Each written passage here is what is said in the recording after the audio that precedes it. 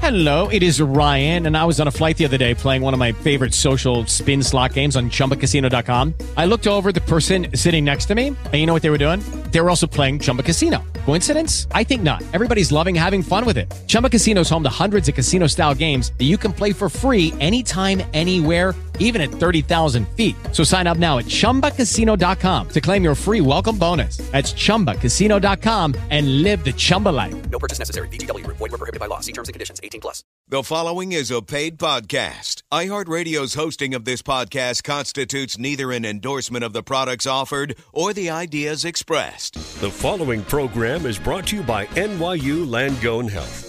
It's Katz's Corner with Dr. Aaron Katz, your trusted expert in men's health, providing straight talk on a wide range of men's health topics and advice on how to live your healthiest life. Now, on 710 WOR, it's the chairman of urology at NYU Langone Hospital, Long Island. Here is Dr. Aaron Katz.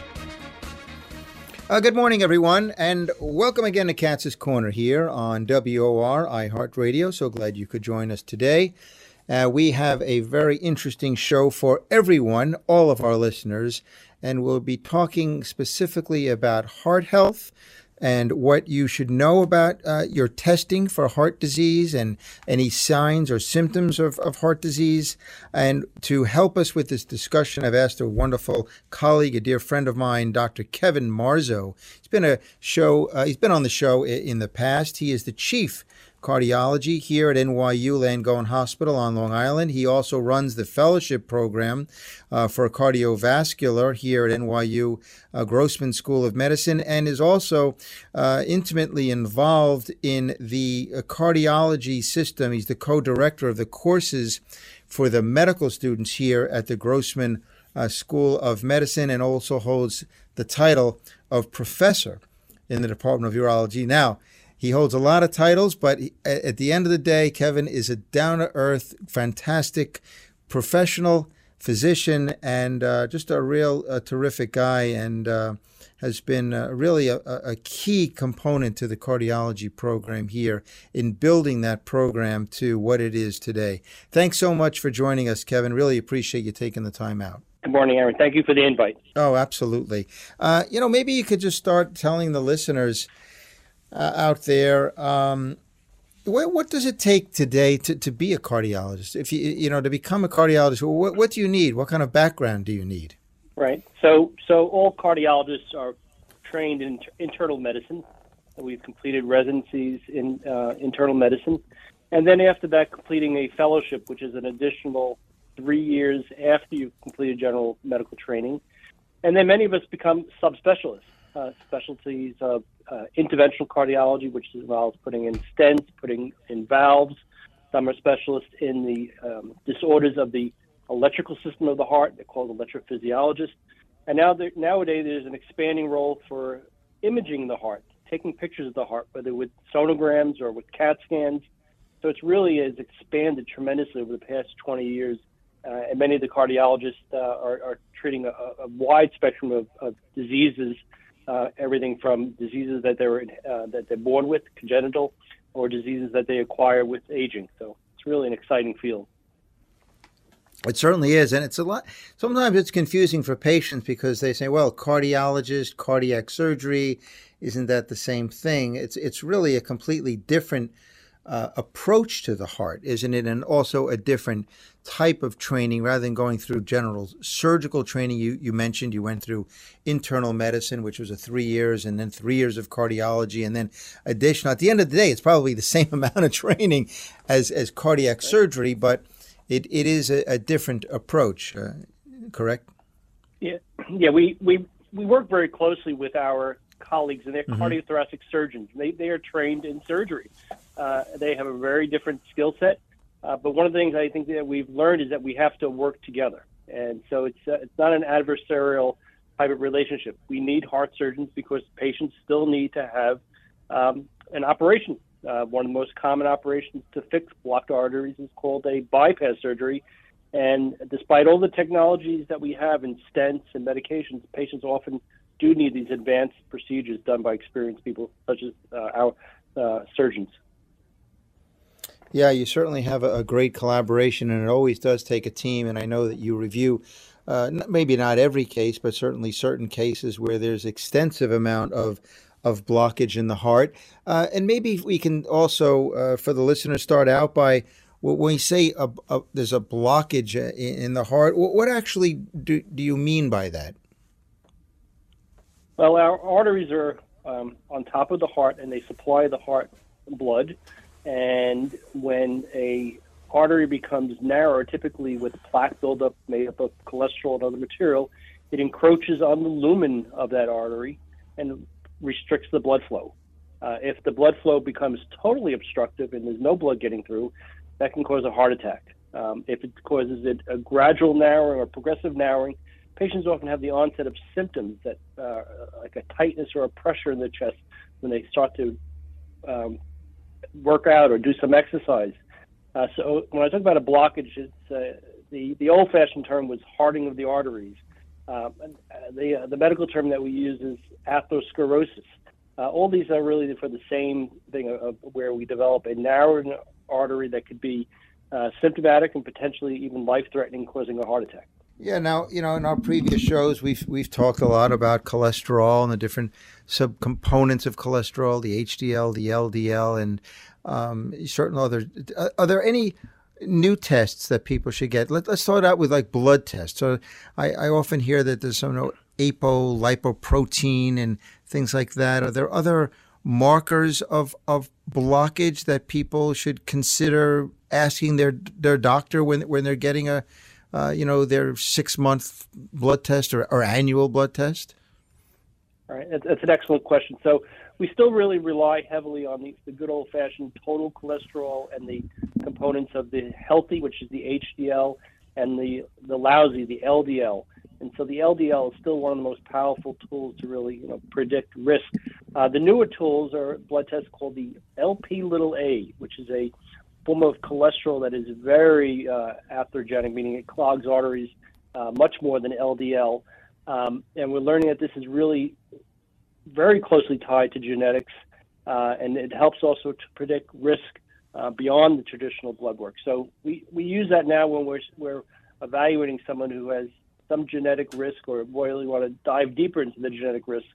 There's also markers of inflammation, which have been around for years, but we're getting to appreciate these markers of inflammation as being another player in the manifestations of heart disease. There's a thing called the CRP, C-reactive protein, and we often will use this as an additional tool to identify risk for future blockages. Okay, and beyond the blood testing, maybe you can tell us about some other types of approaches in terms of diagnostic testing. I know that there's lots of new tests. One of them that one of our guests in the past had talked about a coronary calcium score. Is that something that you think is beneficial and useful? It definitely does play a role in patients, particularly patients who have no symptoms and they really want to identify risk. Using all the risk factors that we kind of ask patients, do you smoke? Do you have family history? Do you have high blood pressure?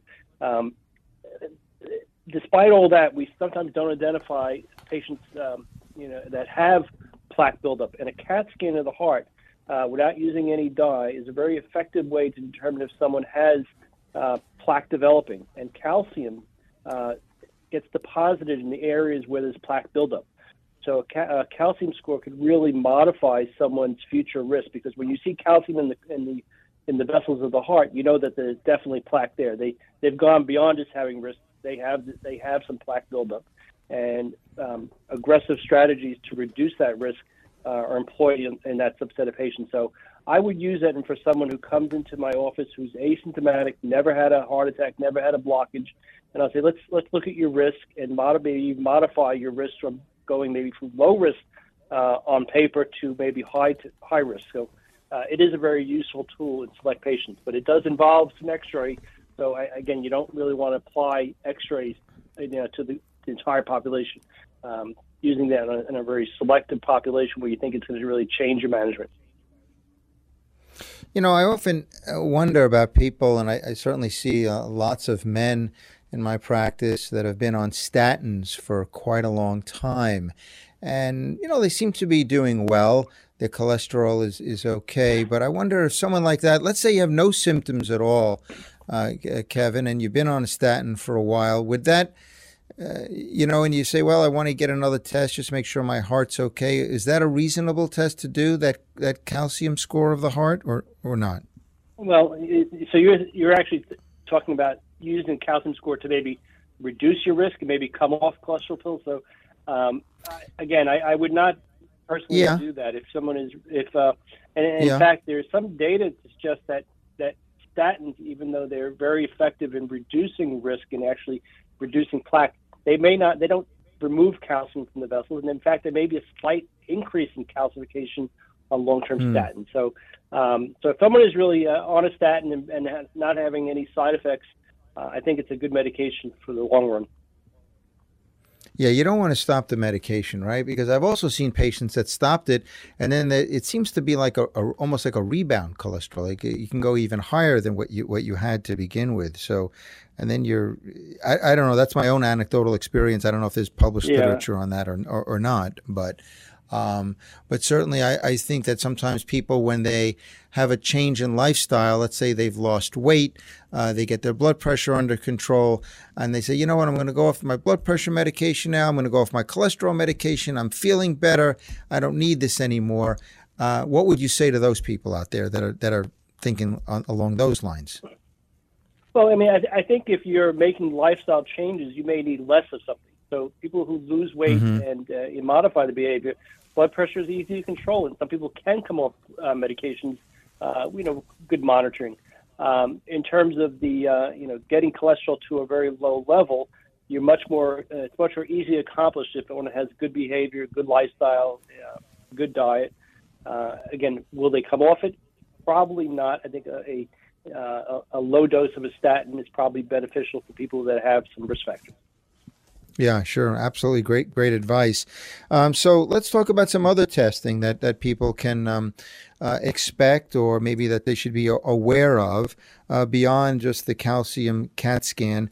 What other types of testings do you do for, evaluating people that are having some vague symptoms, let's say, or maybe not, maybe they just have a strong family history, or maybe they have high cholesterol and they want to come to you for some testing. What would you do there?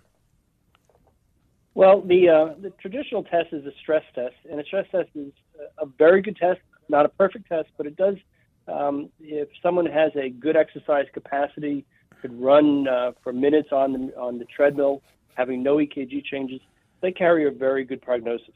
Could they still have underlying mild plaque buildup? Absolutely. The test that is more commonly used, particularly for someone who may have some symptoms, is a CAT scan using dye. A coronary calcium score is basically just an X-ray of the heart using a CAT scan, but there are no needles, no dye given. A CAT scan with contrast, or the dye, could actually visualize the lumen and the plaque inside the artery and determine if there are narrowing. So when someone has some vague symptoms that are relatively stable, the CAT scan can be very. If it's normal, you could say with high confidence that's not coming from a blockage. Now, I would not necessarily say, like, you turn 50, I want to have a CAT scan with the dye just to make sure I don't have blockages, because again, there's X-ray radiation with that, probably several-fold higher than a calcium score. So again, I reserve the coronary, the CAT scan with the dye for someone that may have a little more risk, more symptoms. And the most invasive test, which involves putting a little catheter or tube in an artery of the body through the wrist or the groin, is called a coronary angiogram, or a catheterization. And that is probably the gold standard for determining if there are blockages. But again, it is more invasive. I mean, you're putting tubes into the body. But the advantage of that is that you could actually fix something there if you find something, a blockage, and particularly if someone is having symptoms.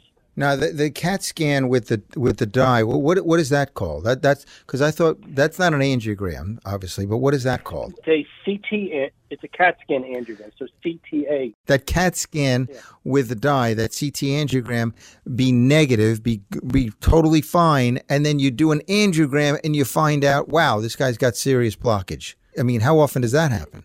A negative test, a normal CT of the arteries of the heart, is very, very powerful. It's unusual to go in and then find a blockage.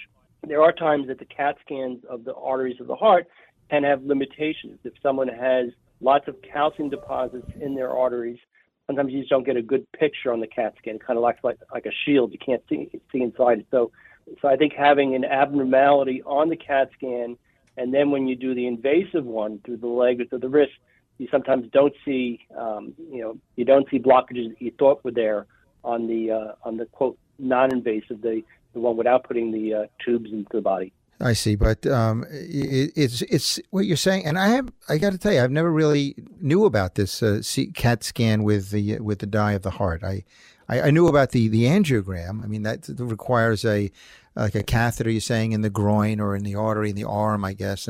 But I did not know about the CAT scan of the heart, I did not know of that. Is that something new, or that's been around for a while? It's been around for years, but it's really become more of a frontline strategy for detecting blockages for people that are either having some symptoms or at moderate risk. So it's really, I would say, in the past 3 to 5 years, it's much more commonly being performed. About 5 or 10 years ago, it was not always covered by insurance, and now it's really being looked at as perhaps maybe one of the frontline ways to evaluate for clogged arteries in patients that have risk or symptoms.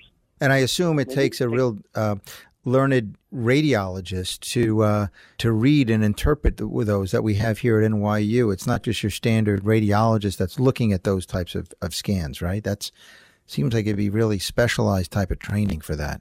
Correct. They're read by both radiologists who are specialized in cardiac imaging, and there's also cardiologists that have specialized in imaging. So it's a collaborative approach by both teams. I see. At NYU Long Island, we have several doctors who do this, and we also work across the whole entire NYU Langone health system, collaborating on reading these CAT scans through the many different practices that we have affiliations with. If you're just waking up in the morning, we're talking with Kevin Marzo, professor in the Department of Medicine at the NYU Grossman Long Island School of Medicine and the chief of cardiology here at NYU Langone Hospital on Long Island. Clearly an expert, and really some interesting new and novel testings that we have here at NYU for cardiac disease. Do you have any idea, Kevin, how many of these scans you think that we do, let's say a day? I mean, are these CAT scans or coronary calcium scores? Do you have any sense of what we're doing? It's been a real growth in the past 5 years. I would say has to be. In the Mineola facility, we probably do between 5 to 10 a day of the CAT scan of the arteries, and lots of calcium scores. So it's really a tremendously growing area of cardiac imaging. No doubt. So we've talked about blood testing. You mentioned the stress test. You mentioned the CAT scan, the angiogram, the calcium score. That's certainly a lot. Are we missing anything? Did we leave anything out there in terms of testing, or is there anything else you want to mention? Before all testing, I think really the most important thing is when someone is being evaluated for blockages is a good history and physical. That's really precedes any test. You really don't want to put people through tests that really don't warrant them. So again, these are not, say, tests that would say you turn 50, you need X, Y, or Z. I think it really has to be individualized by the patient in front of you. That's a great point. But certainly there could be people that are, walking around that have no symptoms, that certainly have high cholesterol, or, as you mentioned, are smoking or overweight or have genetic predispositions that may need these tests and may be walking around and not realizing it. That's the scary part of it all, I think. So certainly, as you mentioned, that is absolutely necessary. What about the old theory or the old adage of taking an aspirin once a day? Is that still in vogue, or am I dating myself there? You're dating yourself a bit. I mean, it's aspirin's really undergone a bit of a change. It's still a great medication for patients who've had a stent, but we understand that that there are side effects from anything that we can give. So aspirin can promote internal bleeding. So we really have really stopped using the routine aspirin as a preventive measure. And like anything, it has to be really, it has to be a discussion between a patient and the physician. So the strengths and weaknesses, the pros and cons. So if someone has been prescribed an aspirin by their doctor, I would not stop it. But I just wouldn't open up your account and say, I don't feel right. I'm going to start an aspirin and I'm not going to address it. But if you're having a heart attack, I mean, if someone's having a heart attack, the first thing what about that? The first thing to do is dial 911. If you think you're having a heart attack, don't ride it out. I mean, dial 911, and then you can take your aspirin and get evaluated immediately. Heavy dose, like take four aspirin. One full dose would be if it was emergent. Yeah. It works pretty quickly. Okay. Yeah, that's for sure. And I know that it's not really in the traditional sense, an anticoagulation. But I tend to see so many men now in the practice that are on different forms of anticoagulation, Eliquis, the old days of Coumadin, and many men and many patients now are on stents or have had stents inserted into the heart. Sometimes it's fascinating to me how many stents. I think I saw a patient like 2-3 weeks ago that had like 6 stents. Is that possible? Absolutely. I mean, there are 3 major arteries to the heart and multiple branches. So if someone has blockages in several arteries, that may you could see a number of stents put in. Not that I'm encouraging that, but I think it's on an individual basis, depending on the number of blockages, location, the length of them. People could have I see more than a dozen in some patients. Yeah, and certainly stents have come a long way too. Maybe you could just tell us a little bit about that. So some of the new, innovations that have come about with cardiac stents. Yeah, so stents have been around since I believe in the mid-'90s. They really changed the way we fix blockages. It used to be just the ballooned angioplasty, but a stent is really an effective scaffold to keep that blockage that's there. And then the biggest change was to have a stent that has a medication on it that prevents it from scarring up. And so if a stent is put in, we have a chance that artery will stay open permanently almost 90% of the time, if not higher. And so it's the technology, the stents have gotten smaller. They've gotten more, the materials have made it easier to sort of snake into the blockages.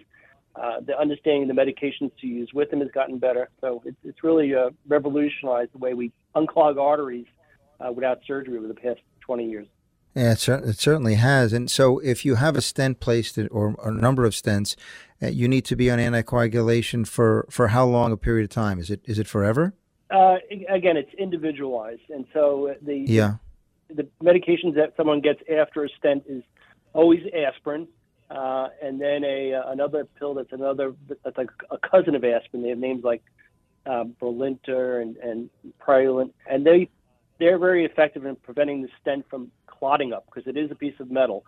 And then if someone needs an additional blood thinner, we often will then individualize how we're going to give these blood thinners so that people are not given like too many. So many times we'll continue one of these drugs like aspirin and Brilinta, and then if someone needs a drug like Eliquis for a different reason, we often will have to reduce one so that people don't bleed.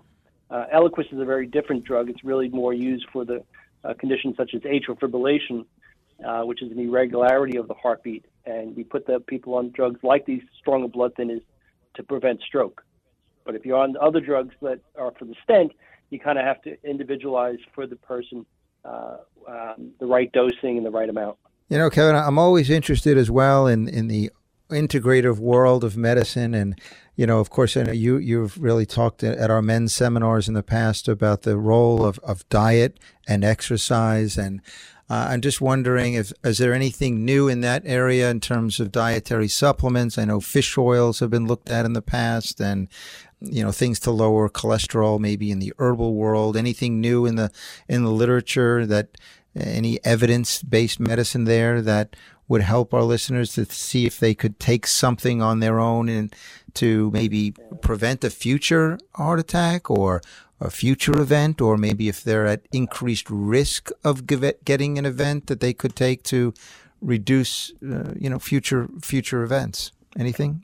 Yeah, I think the short answer there's no magic supplement to reduce it. I think the best thing is what goes into your mouth. I mean, eating a healthy diet, one that's I think more plant-based, natural foods, and I think that's probably where the biggest medication is a healthy diet, whether it's like Mediterranean type of diet, but really one that reduces unhealthy fats and very little processed food. I think that's better than any supplement, in my opinion. Yeah, well said. And it's sometimes it is easier for us to tell our patients that, for them to make the commitment. But you do have to make a commitment in life if you want to make the change. But the change is certainly worth it, because, as I'm sure you've seen, too many young people, both men and women, have had heart disease. It is still the number one killer in the United States, beyond any cancer-related deaths, as far as I could see in numbers. So I'm sure that you and your team are extraordinarily busy and doing these testings and evaluations. And